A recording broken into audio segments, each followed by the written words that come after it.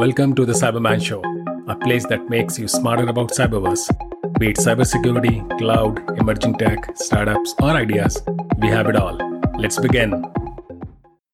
तो दोस्तों इस वीक की साइबर सिक्योरिटी अपडेट्स से स्टार्ट करते हैं. मेरे डिस्क्लेमर्स, मैं एक साइबर कंसल्टेंट हूँ. मेरे ये जो भी चैनल पे या पॉडकास्ट पे आप व्यू सुन रहे हो पर्सनल है, मेरे एम्प्लॉयर से कोई रिलेशन नहीं है और मैं किसी कंपनी, प्रोडक्ट या सोर्स को प्रमोट नहीं कर रहा हूँ इसके अंदर. और सारे data publicly available information share से लिया गया है. The objective is to make it very simple for you to understand. Okay, तो अगर हम वॉरफेयर से स्टार्ट करते हैं तो जैसे आपको पता है रशिया और यूक्रेन के बीच में एक साइबर वॉरफेयर चल रहा है और मैंने पहले एपिसोड्स में कवर किया है कि किस तरह से नॉन स्टॉप वहाँ पे डिफरेंट टाइप की मैलवेयर्स सेंड किए जा रहे हैं यूक्रेन रशिया की तरफ, रशिया यूक्रेन की तरफ, और सिटीजन्स की सर्विसेज इम्पैक्टेड है, वेबसाइट्स इम्पैक्टेड है, इंटरनेट इम्पैक्टेड है. काफ़ी ऑर्गेनाइजेशंस हेल्प कर रही है यूक्रेन की ताकि उनका इंटरनेट अप रहे, उनके सिटीजन्स को दिक्कत ना हो. दोनों साइड से वॉरफेयर चल रहा है और हैकर्स कर रहे हैं काम. और उसी सिलसिले को में क्या हुआ कि डीप फेक वीडियो आया यूक्रेन के प्रेसिडेंट का जो कि सरेंडरिंग की बात कर रहे थे. डीप फेक वीडियो की अगर मैं बात करूं तो ऐसे वीडियोस होते हैं जो एआई को यूज़ करते हुए, आर्टिफिशियल इंटेलिजेंस को यूज़ करते हुए वीडियोस बनाए जाते हैं जिसके अंदर आपको लगेगा कि ये जो पर्सन है यही बोल रहे हैं और बट एसेंशली ये कंप्यूटर के थ्रू जनरेट किया हुआ जाता वीडियो है. और एक पहले से आ रहे हैं. रशिया के जो प्रेसिडेंट उनका भी वीडियो आया था, वो भी फेक डिक्लेयर हो गया. एक्चुअली ये जेन्युइन नहीं लगे लोगों को वीडियो को कि ग्राफिक्स सही नहीं थे इसके, इसलिए इग्नोर हो गया. मगर आप अगर ध्यान रखें तो फ्यूचर में ऐसे वीडियोज आएंगे और आपको एकदम लगेगा कि ये कोई पॉलिटिकल लीडर है या कुछ कोई भी हो सकता है जिसने ये जेन्युइन मैसेज दिया है. तो be very careful of the sources. Please WhatsApp से को सोर्स ऑफ डेटा ना मांगे, वो फॉरवर्डिंग मैकेनिज्म है, वहाँ से सच मिले ना मिले कोई गारंटी नहीं होती. ओके, तो प्लीज़ मैसेजिंग साइट, वेब और जो बहुत सारी फेक साइट्स बनती हैं वो उनसे केयरफुल रहें. ओके, इसके साथ साथ ये हुआ कि FBI और CISA ने US में वार्न किया है कि हमारे जो सैटेलाइट टेलीकॉम नेटवर्क्स हैं, सैटकॉम जिनको कहते हैं, उन पे अटैक आ सकता है. और गाइडेंस जारी किया इन लोगों ने कि जो स्टैंडर्ड गाइडेंस होता है साइबर सिक्योरिटी में कि आप properly user ID password use करें, सॉफ्टवेयर को अप टू डेट रखें, क्या चेंजेस हो रहे हैं उनको मॉनिटर करें. ओके, अगर कुछ इशू हो जाए तो उसको अच्छी तरह हैंडल करें और अगर आपकी एक साइड बंद हो जाए तो दूसरी चालू रहे, जिसको हम बिजनेस कंटिन्यूटी कहते हैं. तो ये सब स्टैंडर्ड गाइडलाइंस होती हैं, इन्होंने जारी करी है. पर उनका है कि सैटकॉम पे अटैक आ सकते हैं. ओके, और वो बाकी नेटवर्क्स पे भी जा सकते हैं.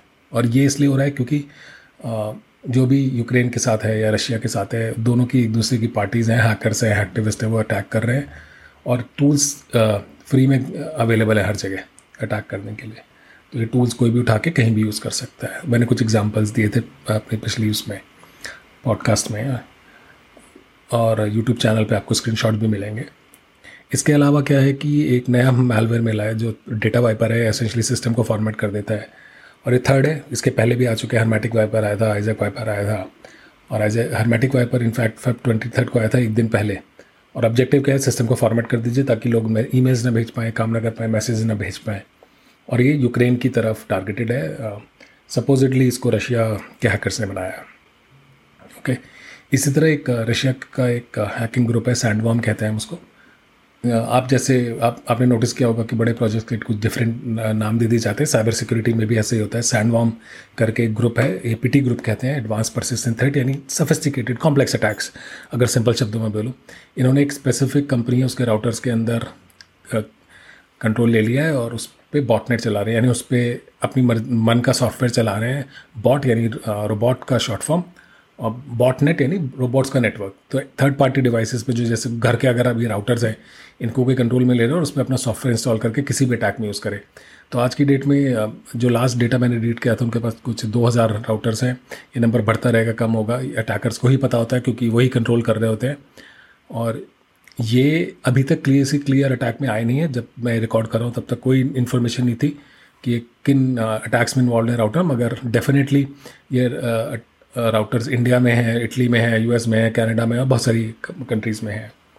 ओके, तो इस पर आई विल कीप ट्रैकिंग कि क्या चल रहा है. आई एम श्योर इस ये बॉटनेट को कहीं ना कहीं अटैक में यूज़ होगा. DDoS is the most common way, या कई बार क्रिप्टो माइनिंग के लिए भी यूज़ होते हैं इस तरह के राउटर्स या डिवाइसेस, क्योंकि इनमें they are independent systems, they are just like computer. उनका काम आमतौर पे नेटवर्क ट्रैफिक को राउट करना होता है या कनेक्टिविटी देना होता है, मगर है तो सॉफ्टवेयर हार्डवेयर, आप उसको कुछ से भी मॉडिफाई करके आप उससे कोई भी काम करवा सकते हैं. ओके, उसके अलावा जो अटैक्स आए हैं वो कॉमन लोगों के लिए बड़े इंपॉर्टेंट है, क्योंकि आजकल हर किसी की वेबसाइट है और वर्डप्रेस एक बहुत कॉमन सॉफ्टवेयर है जिसके थ्रू वेबसाइट्स बनती हैं. तो ये एक रिसर्च आई जिसमें पता चला कि वर्डप्रेस में जो प्लगइन्स यूज़ होते हैं, जैसे आमतौर पे प्लगइन होगा सर्च इंप्रूव करने के लिए या कोई फ्रेम बनाने के लिए. प्लगइन्स आमतौर पे अगर आपने वर्डप्रेस में वेबसाइट बनाई है तो आपको पता होगा कि क्या होता है. कई बार एसईओ के भी प्लगइन्स होते हैं. ओके, तो उनमें क्या है कि वल्नरेबिलिटीज़ मिली हैं, कमज़ोरी मिली है, सॉफ्टवेयर अप टू डेटेड नहीं है. और वर्डप्रेस क्या है कि वर्ल्ड की 40% वेबसाइट में यूज़ होता है. आप देखिए करोड़ों वेबसाइट है, कुछ करोड़ों वेबसाइट में 40% में अगर होगा तो कितनी साइट्स को हैक किया जा सकता है. और करीब 60,000 प्लगइन्स फ्री में अवेलेबल हैं wordpress.org से, जो उनकी मेन वेबसाइट है. और थीम्स में भी हैं, और क्योंकि कोड डिफरेंट लोग लिखते हैं, उनकी स्किल हैक, वो सिक्योरिटी को ध्यान नहीं देते हैं, वो यूजेबिलिटी को ध्यान देते हैं, तो इसलिए वर्डप्रेस में इश्यूज़ हैं. तो मेरा रिकमेंडेशन है कि आप सबसे पहले अपनी वेबसाइट की हमेशा कॉपी रखिए. आमतौर पे किसी भी सर्विस प्रोवाइडर जिस पे आप साइट होस्ट कर रहे हैं उनके पास बैकअप की सर्विसेज होती हैं, उनको सब्सक्राइब करिए, सिक्योरिटी इनेबल कर लीजिए उस पर जो भी फीचर्स दे रहे हैं. और अपने जो प्लगइन्स हैं उनको अप टू डेट रखिए. तो ये सबसे most basic cyber security hygiene है. जैसे घर में झाड़ू पोछा लगाते हैं ना, रोज़ लगाना ही लगाना है, वैसे ही है ये साइबर सिक्योरिटी में. आपको अगर वेबसाइट है और आपका बिजनेस इंपॉर्टेंट है, वेबसाइट की अगर डाउन होगी तो आपको दिक्कत हो सकती है, तो प्लीज़ ये सब चीज़ों का ध्यान रखिएगा. और उसके अलावा एक रिलेटेड प्रोसेस एक है फायरबेस करके डेटाबेस होता है, जो आमतौर पे मोबाइल ऐप्स में यूज़ किया जाता है. उसमें एक कंपनी को डेटा मिला है, वल्नरेबल डेटा, यानी कि actually not vulnerable data but databases are vulnerable, जिसके थ्रू लोग क्या कर सकते हैं, हैकर्स क्या कर सकते हैं कि जो मोबाइल डेटा वहाँ डेटाबेस पोस्ट कर रही है इंटरनेट पे, उनसे वो डेटा डाउनलोड कर सकते हैं. तो जैसे कि कुछ जो रिसर्चर्स ने इन्फॉर्मेशन निकाली कि लोगों की फैमिली फ़ोटोज़ थी, क्योंकि एक ऐप यूज़ कर रहे थे जिसमें फैमिली फ़ोटोज़ उन्होंने प्रोसेस करी थी. चैट मैसेजेस मिले, क्रिप्टो एक्सचेंज से डेटा कुछ मिला है. मैंने कुछ स्क्रीनशॉट डाउनलोड किए उनकी वेबसाइट से. जैसे एक ऐप है जो एक साउथ अमेरिका की लार्जेस्ट शॉपिंग चेन की ऐप है, उसमें करीब 10 मिलियन डाउनलोड है, यानी करीब 1 करोड़ डाउनलोड हो गए.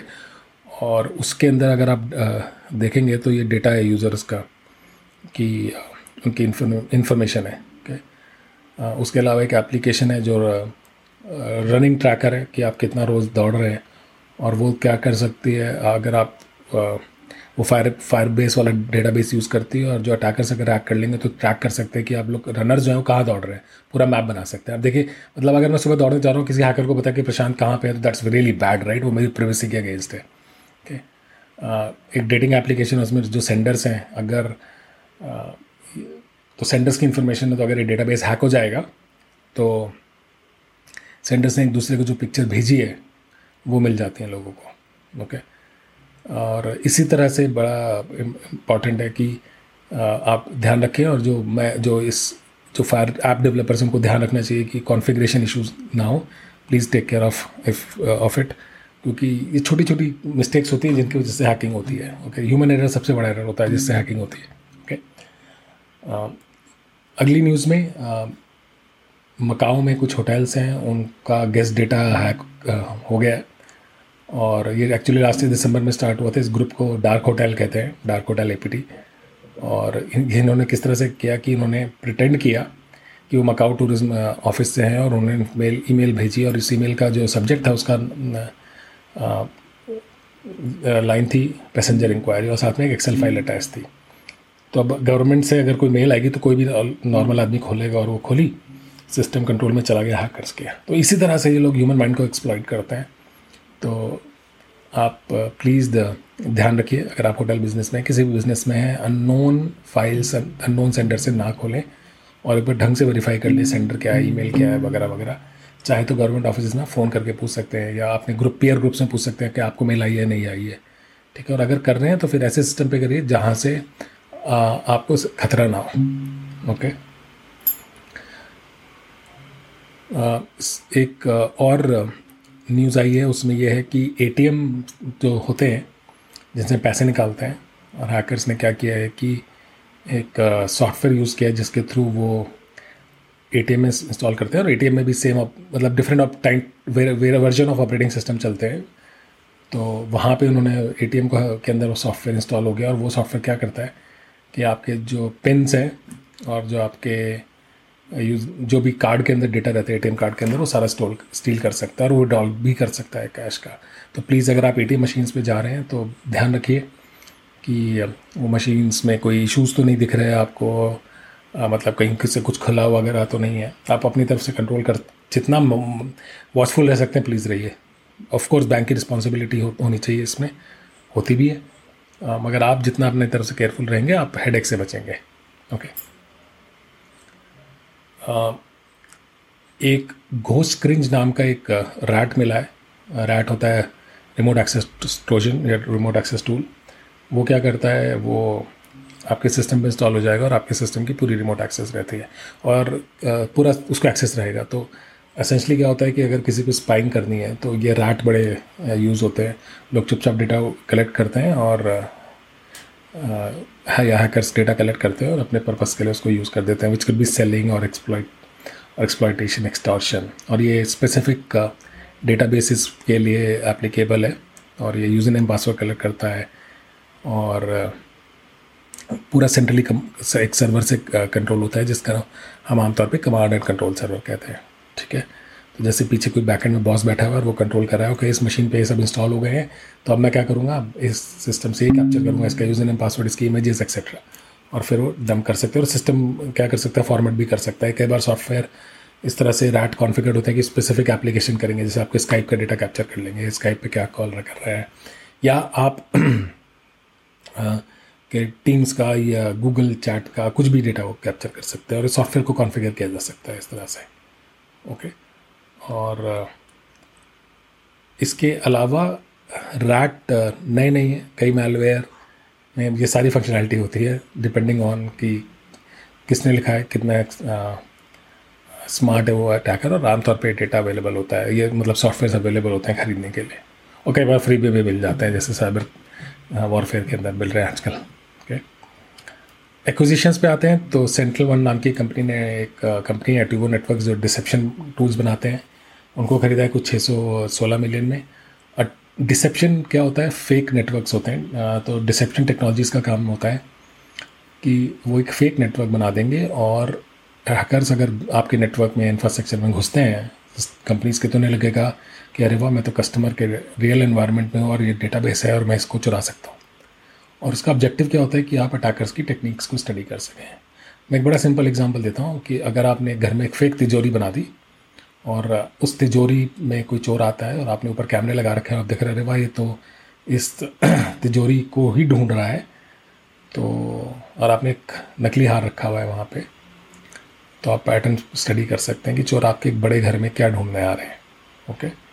तो कई बार तो वो स्पेसिफिक चीज़ें ढूंढने आएंगे, कई बार रैंडम चीज़ें ढूंढने आते हैं। हैकर्स आमतौर पे स्पेसिफिक चीज़ें ढूंढने आते हैं, बिकॉज हैकिंग आसान नहीं होती, बहुत टाइम लगता है, तो वो स्पेसिफिक चीज़ें सर्च करते हैं रिसर्च करने के बाद। ओके। और डिसेप्शन टेक्नोलॉजीज इसी चीज़ों को अंडरस्टैंड करने में हेल्प करती है। ओके। एक अच्छी चीज़ हुई है कि NIST करके एक बॉडी है US में, उन्होंने एक पब्लिकेशन निकाला है जिसका नंबर है SP1810, और ये क्या है कि गाइडलाइन और बेस्ट प्रैक्टिसेस हैं मैन्युफैक्चरिंग सेक्टर के लिए, यानी जो भी लोग कुछ गुड्स बना रहे हैं, जैसे हमारे लिए कोई तेल बना रहा है, आटा बना रहा है, कुछ किसी भी चीज़ की मैन्युफैक्चरिंग, जूते की मैन्युफैक्चरिंग, एसेंशियली मैन्युफैक्चरिंग सेक्टर में साइबर सिक्योरिटी कैसे अप्लाई होनी चाहिए, डॉक्यूमेंट बताता है। तो आप किस तरह से कंट्रोल कर सकते हैं सॉफ्टवेयर, हार्डवेयर, क्या बेस्ट प्रैक्टिसेस हैं, कैसे मॉनिटर कर सकते हैं, इस तरह की चीज़ों के बारे में बेस्ट प्रैक्टिस आई हैं। ये एक्चुअली काफ़ी अच्छा है। आई थिंक हम सबको अपनी कंट्री में ये अडॉप्ट करना चाहिए, एंड आई एम श्योर लोग करेंगे भी। जो साइबर सिक्योरिटी सेंसिटिव कंपनीज़ हैं वो ये ज़रूर करेंगी, और मैं मेरी लिस्ट में, क्योंकि अभी 2-3 दिन डला है तो मैंने लिस्ट में डाल दिया, इसको पढ़ेंगे। Okay. Same takeaways finally, please trusted और पॉपुलर सॉफ्टवेयर ही इंस्टॉल करिए। ईमेल अटैचमेंट जो आप नहीं एक्सपेक्ट करें मत खोलिए। क्रैक पायरेटेड सॉफ्टवेयर मत लीजिए। सॉफ्टवेयर को अपडेट रखिए और हमेशा पढ़ते रहिए, because learning is fun and learners are the best earners. With that, thank you so much. I'll see you in the next episode. I'm thankful to my sources too.